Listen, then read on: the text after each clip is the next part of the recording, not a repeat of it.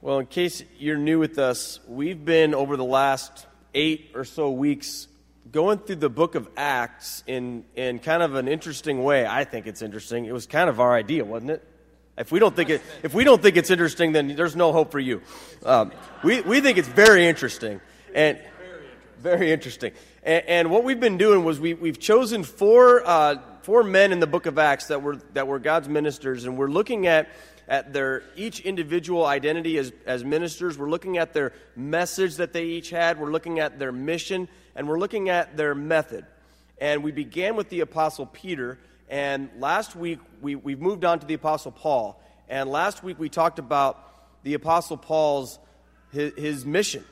And we talked about how important it is to have an intentional mission in your life, that it's not something that you can just leave to chance, to just see whatever happens, will happen, because each of us has a message in our life that we preach with the way that we live and what we say. And each of us has a mission that we are on in our life, whether we realize it or not. Well, today, Pastor Mike is going to come and he's going to share with us about the method of Paul. See, when Paul went out to do ministry, he didn't just sort of, throw a bunch of stuff at the wall and see whatever sticks. He had a plan. He had a method to the way that God was using him. And as we see what his method is, our goal would be that we would be inspired. Now, Paul's method is different than Peter's method. And it'll be different than the other methods that we'll be studying later as well. And that's okay. I think that's a good thing, because God has a different way for each of us to do ministry. And what's important is that we're following where he leads us.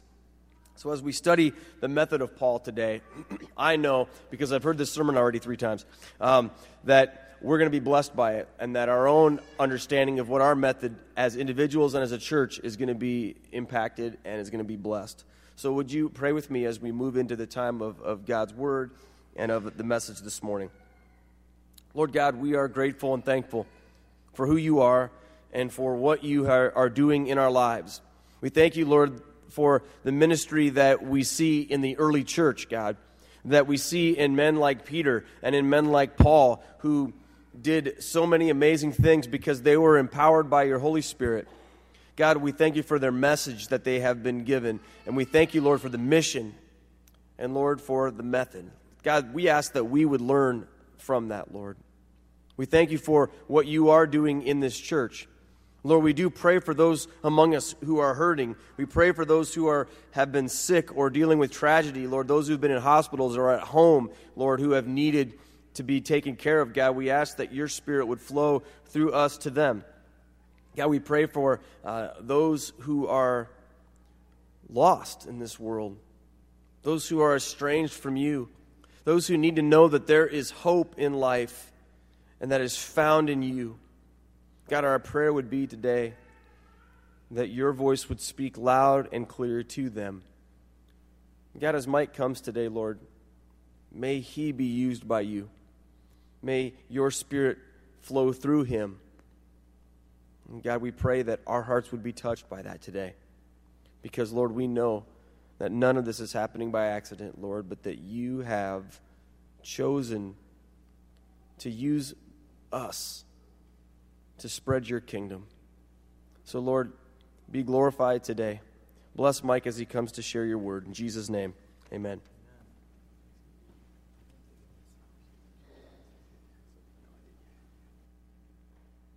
Say one piece of celebration that I wanted to mention at this service.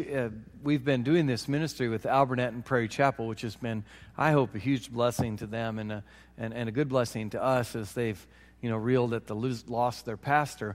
But last week, and this is a piece of good news, a new pastor was appointed to Alburnett and Prairie Chapel, and he's no stranger to us. On July 1st, John Moss, who for a long time served with us, will become the pastor at Alburnett and Prairie Chapel. So that's really good news. So yeah, exciting, very exciting, very exciting. So, and I think he'll do a great job out there. We've really gotten to know those churches in various ministries, not only Sunday morning, but doing some weddings and some other stuff for them. So we're enjoying it.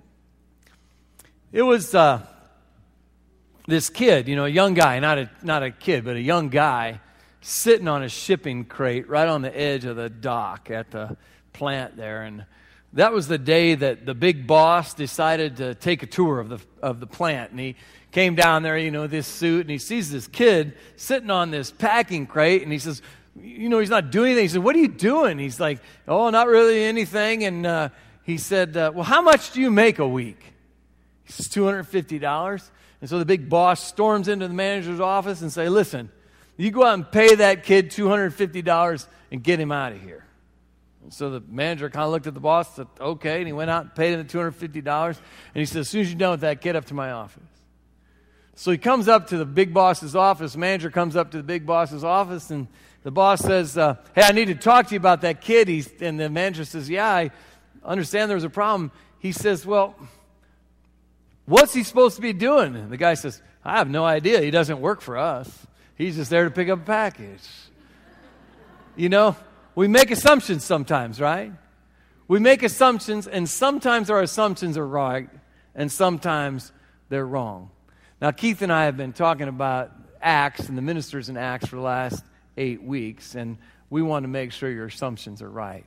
Because if you assume that we came along over the last 8 weeks to share with you some really good tips on living and give you some management ideas, your assumptions are mistaken. But if you assume that this series is all about connecting the ministries of our forebears, our forefathers in the faith, to our situation and to our opportunities, then your assumptions are correct. Because each one of these men have a very different message. They have a very different ministry. They have a very different mission. And of course, therefore, they have a very different method of going about it. And just because we have different methods doesn't necessarily mean that we're not endeavoring to do the same thing. Last week, some of us were at the Iowa Annual Conference of the United Methodist Church. And we saw there a presentation along many of other presentations. There was a presentation from a church called Council Bluffs Broadway. They're on Broadway Street. They're in Council Bluffs. And their presentation was about all this really cool stuff they're doing in ministry for kids. And how they have all these kids in their building after school, and how they're helping kids learn how to read English and all this kind of stuff. And it's this amazing ministry. And I listened to that and I said, that is so awesome. And it's nothing like what we do. We do Marian Cares, we do Fly, we do 412, we do all kinds of these things. And yet these ministries are so different in methodology, but the message, bring students to Christ, is the same. So see, we don't have to be exactly the same, because just as these men, Paul, Peter, Philip, and Stephen, desired to build a Christ-centered people whose most important relationship, their most important relationship, is a relationship with the living Lord. And every single one of them desired to encourage the people of their day and our day to be willing to risk everything in their lives for Him. Still, their methods are going to be very different. Now, because these men's method of advancing the kingdom is different, we're going to take a minute as we look towards their ultimate goal to kind of look at their different methods. First, let's take a look at what Peter did. Peter, we talked about several weeks ago, and Peter had 3 pieces to his method. First, make yourself available for Christ. Now, if you can't imagine this, just imagine yourself as an empty container, just an absolute empty container. And you allow the Holy Spirit to come in and fill you. That's how you make yourself available for Christ. Filled with the Holy Spirit, then you do the second thing, which is to speak Christ, or look straight into the world's need, whatever it is and where you're at, and thirdly, to offer them Christ. That's the method of Peter the Apostle, and it's a good method. It's different than Paul's method, but it's a good method. So let's take a look at Peter's method. The first thing in Peter's method is, and there are a number of, or in Paul's method, there's a number of different things, is number one is never go alone. Never go alone. Take a look at a few words of Scripture. Acts chapter 13, 1 through 5. Now in the church at Antioch there were prophets and teachers, Barnabas, Simeon called Niger, Lucius of Cyrene, Manaen who had been brought up with Herod the Tetrarch, and Saul. While they were worshiping the Lord and fasting, the Holy Spirit said, "Set apart for me Barnabas and Saul for the work to which I have called them." So after they fasted and prayed, they placed their hands on them and sent them off. The 2 of them sent them on their way by the Holy Spirit, went down to Seleucia, and sailed from there to Cyprus. When they arrived at Salamis, they proclaimed the word of God in the Jewish synagogues, and John was their helper. See, the point of that is Paul believed in teamwork. If you've ever looked at the back of your Bibles and seen those maps of Paul's missionary journeys, or if you've ever been in a classroom and seen, there's all these missionary journeys, how Paul went around the Mediterranean, he went to all these kind of places. Here's the thing. He never went alone. He always went with a companion. I mean, it wasn't like he was P. Diddy and had this entourage with him, but he always had people with him. He had helpers like Barnabas and Silas and all these people, because Paul knew a couple of different things about how we're never to go alone. First, there's safety in numbers. There's absolute safety in numbers. This is a little participation drill. How many of you, somewhere along in your life, have swam somewhere where there was a beach, like an ocean, a sand pit, a lake? Just raise your hand if you've ever done that. I want to see who I'm talking to, okay? Good. I can explain a lot less then. Good. Okay. The last time I went to a place like that, I was just a kid, probably on some family outing because my brother was there, and they slapped these rubber bracelets on us. And my bracelet had a number on it. And his bracelet had the same number on it. I grew up in the Marion Pool. We didn't do this kind of thing, so I'm like, what is this? And they're like, it's your buddy band. I'm like, what? Well, here's what happened. Every half hour or so, the high school and college age lifeguards would take a few minutes off of looking at each other as they tanned themselves. And they'd blow a whistle. And you'd have to run to your buddy and hold your hands up in the air. And of course, they, again, on that break from looking at each other, would look out in the water to make sure that all of us were afloat, that we had our buddy, that we were holding up our buddy. And it kept us safe.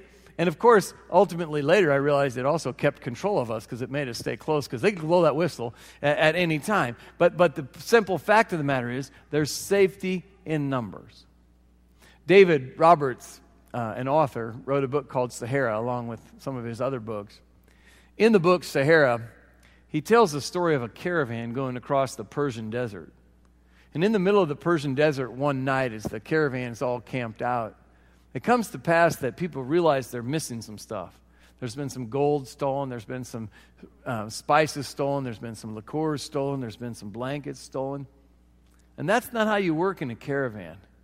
And they find the criminal, and rather than shackling him up and tying him to a camel or holding him for some court, what they do is they take everything that he has away from him and send him out in the desert alone. You see, because nothing is more terrifying, nothing is a greater punishment than to have to go in the desert alone, to go it alone. And isn't that the same true for life?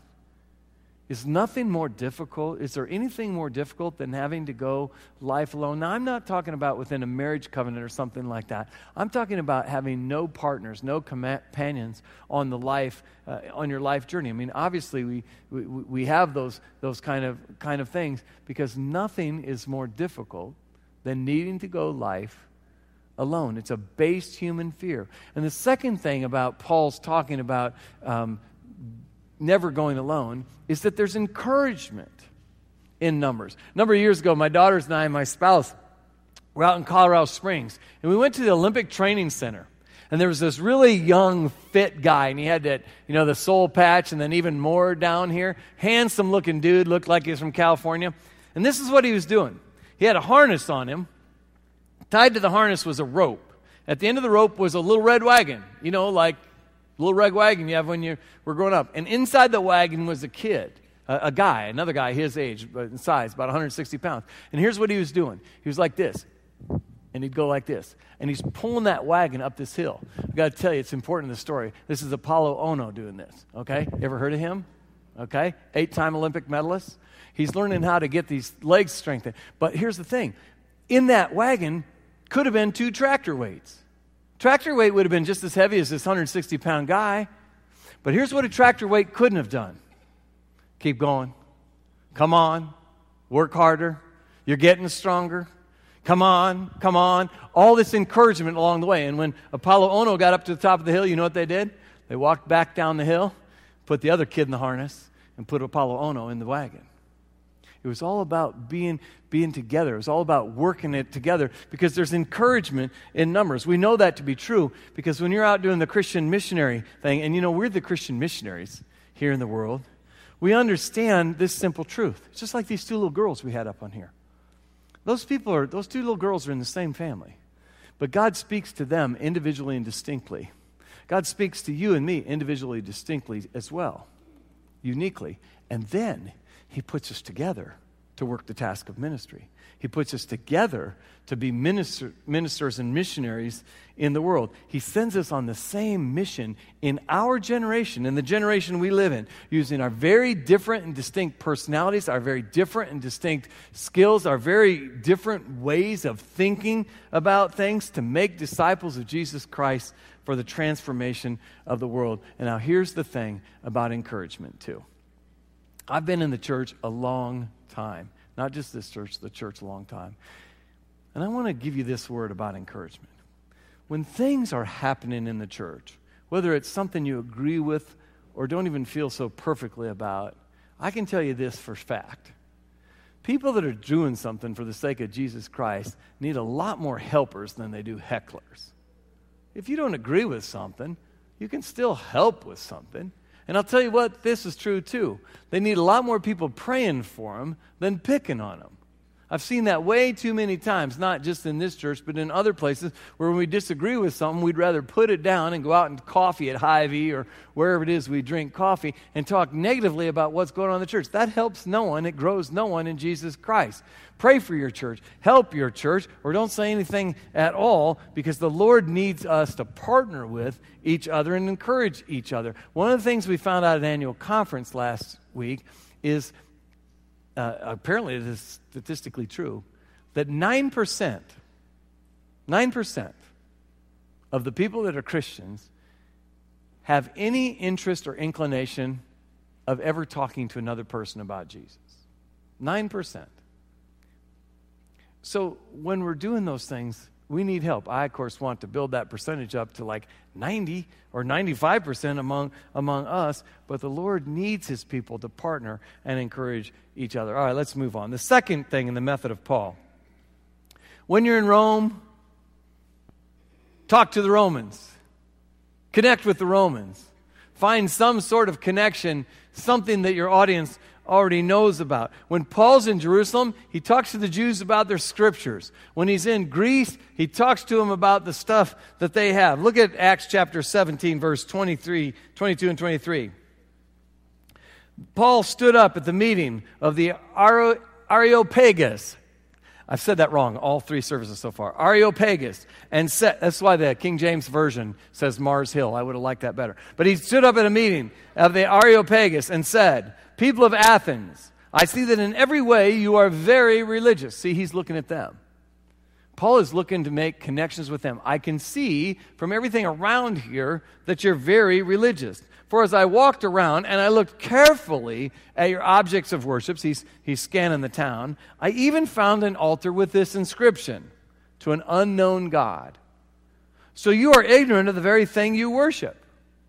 And this is what I'm going to proclaim to you. See, what Paul did was connect a life-changing message of God to them in a language that they knew and understood. When you're in Rome, talk to people about the things of Rome.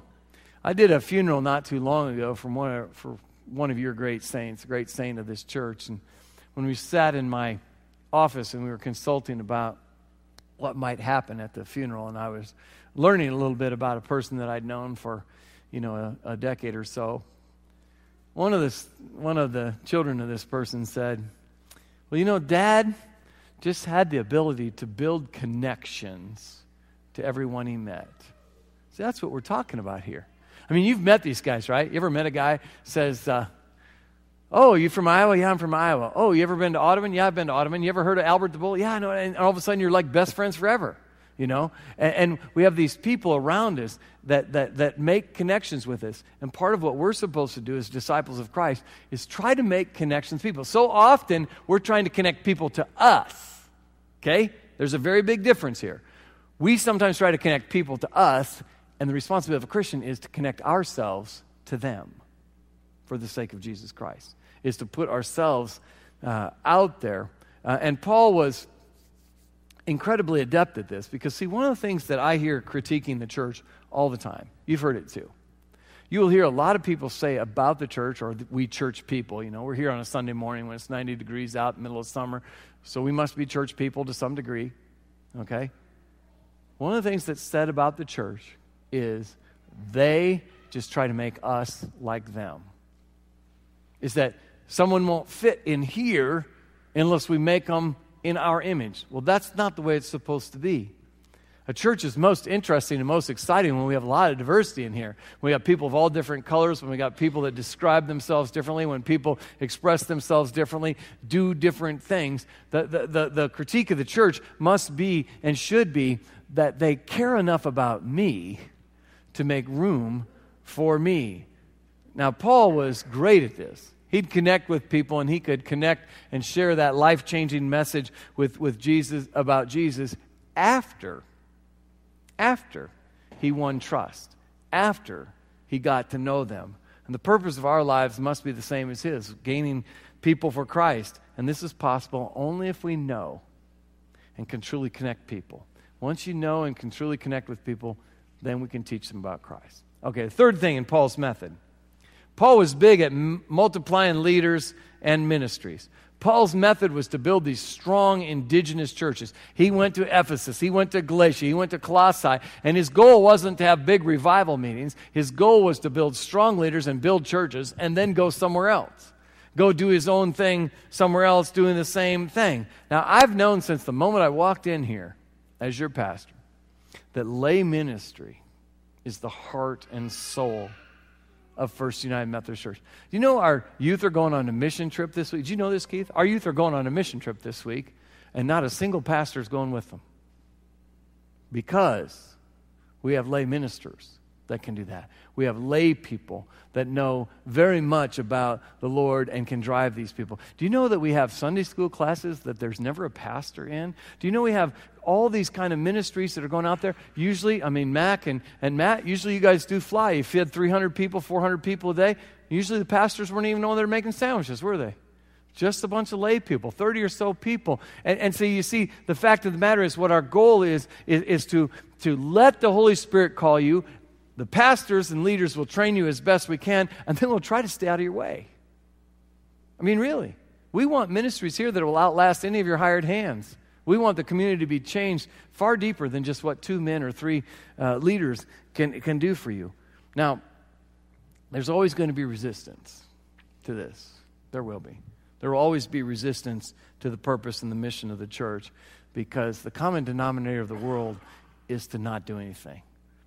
The gravity that keeps me from flying up off this stage and slapping into that ceiling up there is kind of mentally and emotionally what draws the whole world down. It's not gravity itself, but it's the gravity of the human spirit that wants to fly, but is constantly drugged down.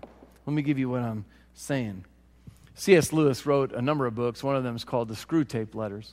And in the Screwtape Letters, what's going on there is there's a senior tempter and a junior tempter. And the junior tempter is supposed to learn how to take people like us away from God. Okay? And the number one temptation that the senior tempter gives to him, he says, you don't have to do anything great, just make them do nothing. Because if you can make them do nothing, we win. A Christian doing nothing is an element of Satan's army.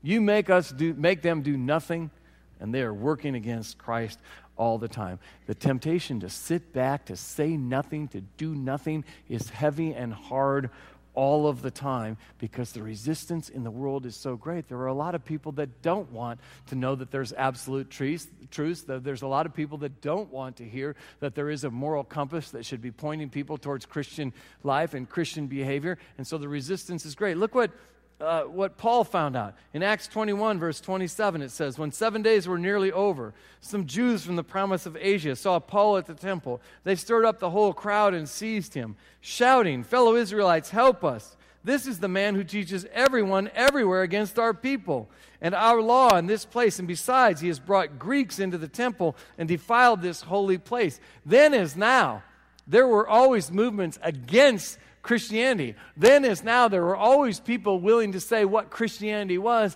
whether they knew anything about it or not. Then as now, there were people willing to tell Christians what they are. You can fill in the blanks. You've heard it all on TV. You've heard it on the radio. You've heard it in your break room. You've heard people say, hey, Christians are stupid, judgmental, money-grubbing, hypocrites, whatever you want to say. None of those are the words that we'd use to describe ourselves. And they hurt us and pain us, but they also make us defensive a little bit. And I say, take the offensive for Jesus Christ and say, well, you can say that, but you're wrong. Because just because somebody says something about you doesn't make it right. And it certainly doesn't make it holy. Now, this is true. Sometimes the church will disappoint us. You know why? Not because there's some big clandestine plan to hurt you, disappoint you. The church sometimes disappoints us because it's filled with people. And people sometimes disappoint each other. Sometimes we harm each other. Wrong words, wrong things, all that kind of stuff. Some of you here have been disappointed by this church or the other, and first or another. And I'll start by saying this. First, I'm sorry, and then cautiously listen to what I say in love next. Do your very best to let it go and get over it. Because the purpose of the church of Jesus Christ is to not do harm, but to do good. And if mistakenly someone has said the wrong thing, not shown up at the right place or whatever, there was not some clandestine big plan about it. And we cannot forget the big picture, because the big picture is what Paul's life and ministry remind us of, and this is simply it. And the fourth thing is, the message is too important for us to ever give up on. The message, it's not whether or not the girls' bathroom is painted pink or whether or not the hedging across the 8th Avenue curb is correctly trimmed. The message of Jesus Christ is what is so important, and for that we cannot give up. Look what happened to Paul in 2 Corinthians. He kind of does a summary of all the things that have happened in his ministry. He says, 5 times I received from the Jews 40 lashes minus 1. 3 times I was beaten with rods, and those rods were like an inch thick piece of wood and a big man could get a lot of momentum going with one of those. Once I was stoned 3 times. Usually, being whipped and hit with rods would be enough. Then you throw stoning in there. I was stoned 3 times. I was shipwrecked. I spent a night and a day in the open sea. I've been constantly on the move. I've been in danger from rivers, in danger from bandits, in danger from my own countrymen, in danger from Gentiles, in dangers in the city, in danger in the country, in danger at sea, and in danger from false brothers. I have labored and toiled, and I have often gone without sleep. I have known hunger and thirst, and have often gone without food. I have been cold and naked. But this is not some small, unimportant task, would say the Apostle Paul. Our work is not about some little thing we're doing around the church. Our task is about the destiny of all humankind. The missionary task to make Jesus known in the world, regardless of opposition, is ours to attend to and to tend to. If we know the Lord, and we all should, the message is far too important to ever give up just because a few some things or someones or some news story is pushing against us. So let me bring you this home. The method of Paul, I think, is relatively simple. First, never go alone. Now, this is the time when you all look at the pastor and the pastor smiles a stage smile. Because I smile that smile because that's the innermost thought of my heart. I know I speak for Keith too, is we could not be more pleased, and we would prefer to be nowhere else than where we are right now in this mission with you right now, because we do care about what color the girls' bathroom is, but not nearly a fraction of how much we care about whether or not this community is being reached for Jesus Christ and his ministry in the world. Secondly, when we're in Rome, we desire to connect with the Romans. Let us be clear about this. None of us are wearing these belts in which we notch those people we brought to salvation. It always drives me crazy when someone tells me, well, I got 30 people saved. I'm like, dude, you can't save anybody. Jesus Christ can save people. You can say some words, but you can't bring anybody to salvation, because if you are, you should be taking offerings for yourself, because that's pretty good, all right? We bring people to Christ, for Christ, and our reward is knowing them forever. And we care enough about them to get to know them. Thirdly, we're going to multiply our leaders in ministry always. You bring so much to the table. Your minds, your skills, your discernment, your wisdom. It is so awesome. Last week in our ordination service, as the bishop says every time, the last prayer in the ordination service is he states the name of the one being ordained, and then he says, take authority. Take authority. Take authority to be the disciple that you're called to be. Take authority to be the leader that you're called to be. Take authority to be the helper that you're called to be. But take authority, because this is a huge thing, and you are a minister and a missionary on the task. And lastly, this message, Jesus saves, and that's the message. That message, Jesus saves, is way too big to ever give up. Nothing should be able to do that to us. Let's pray. God, we thank you for this morning. We thank you for these two little girls that come to be baptized. We thank you for worship songs and time together. And most of all, we thank you for Jesus, who changed our lives, who makes us who we are. In your name we've come, and now we prepare to go. Amen.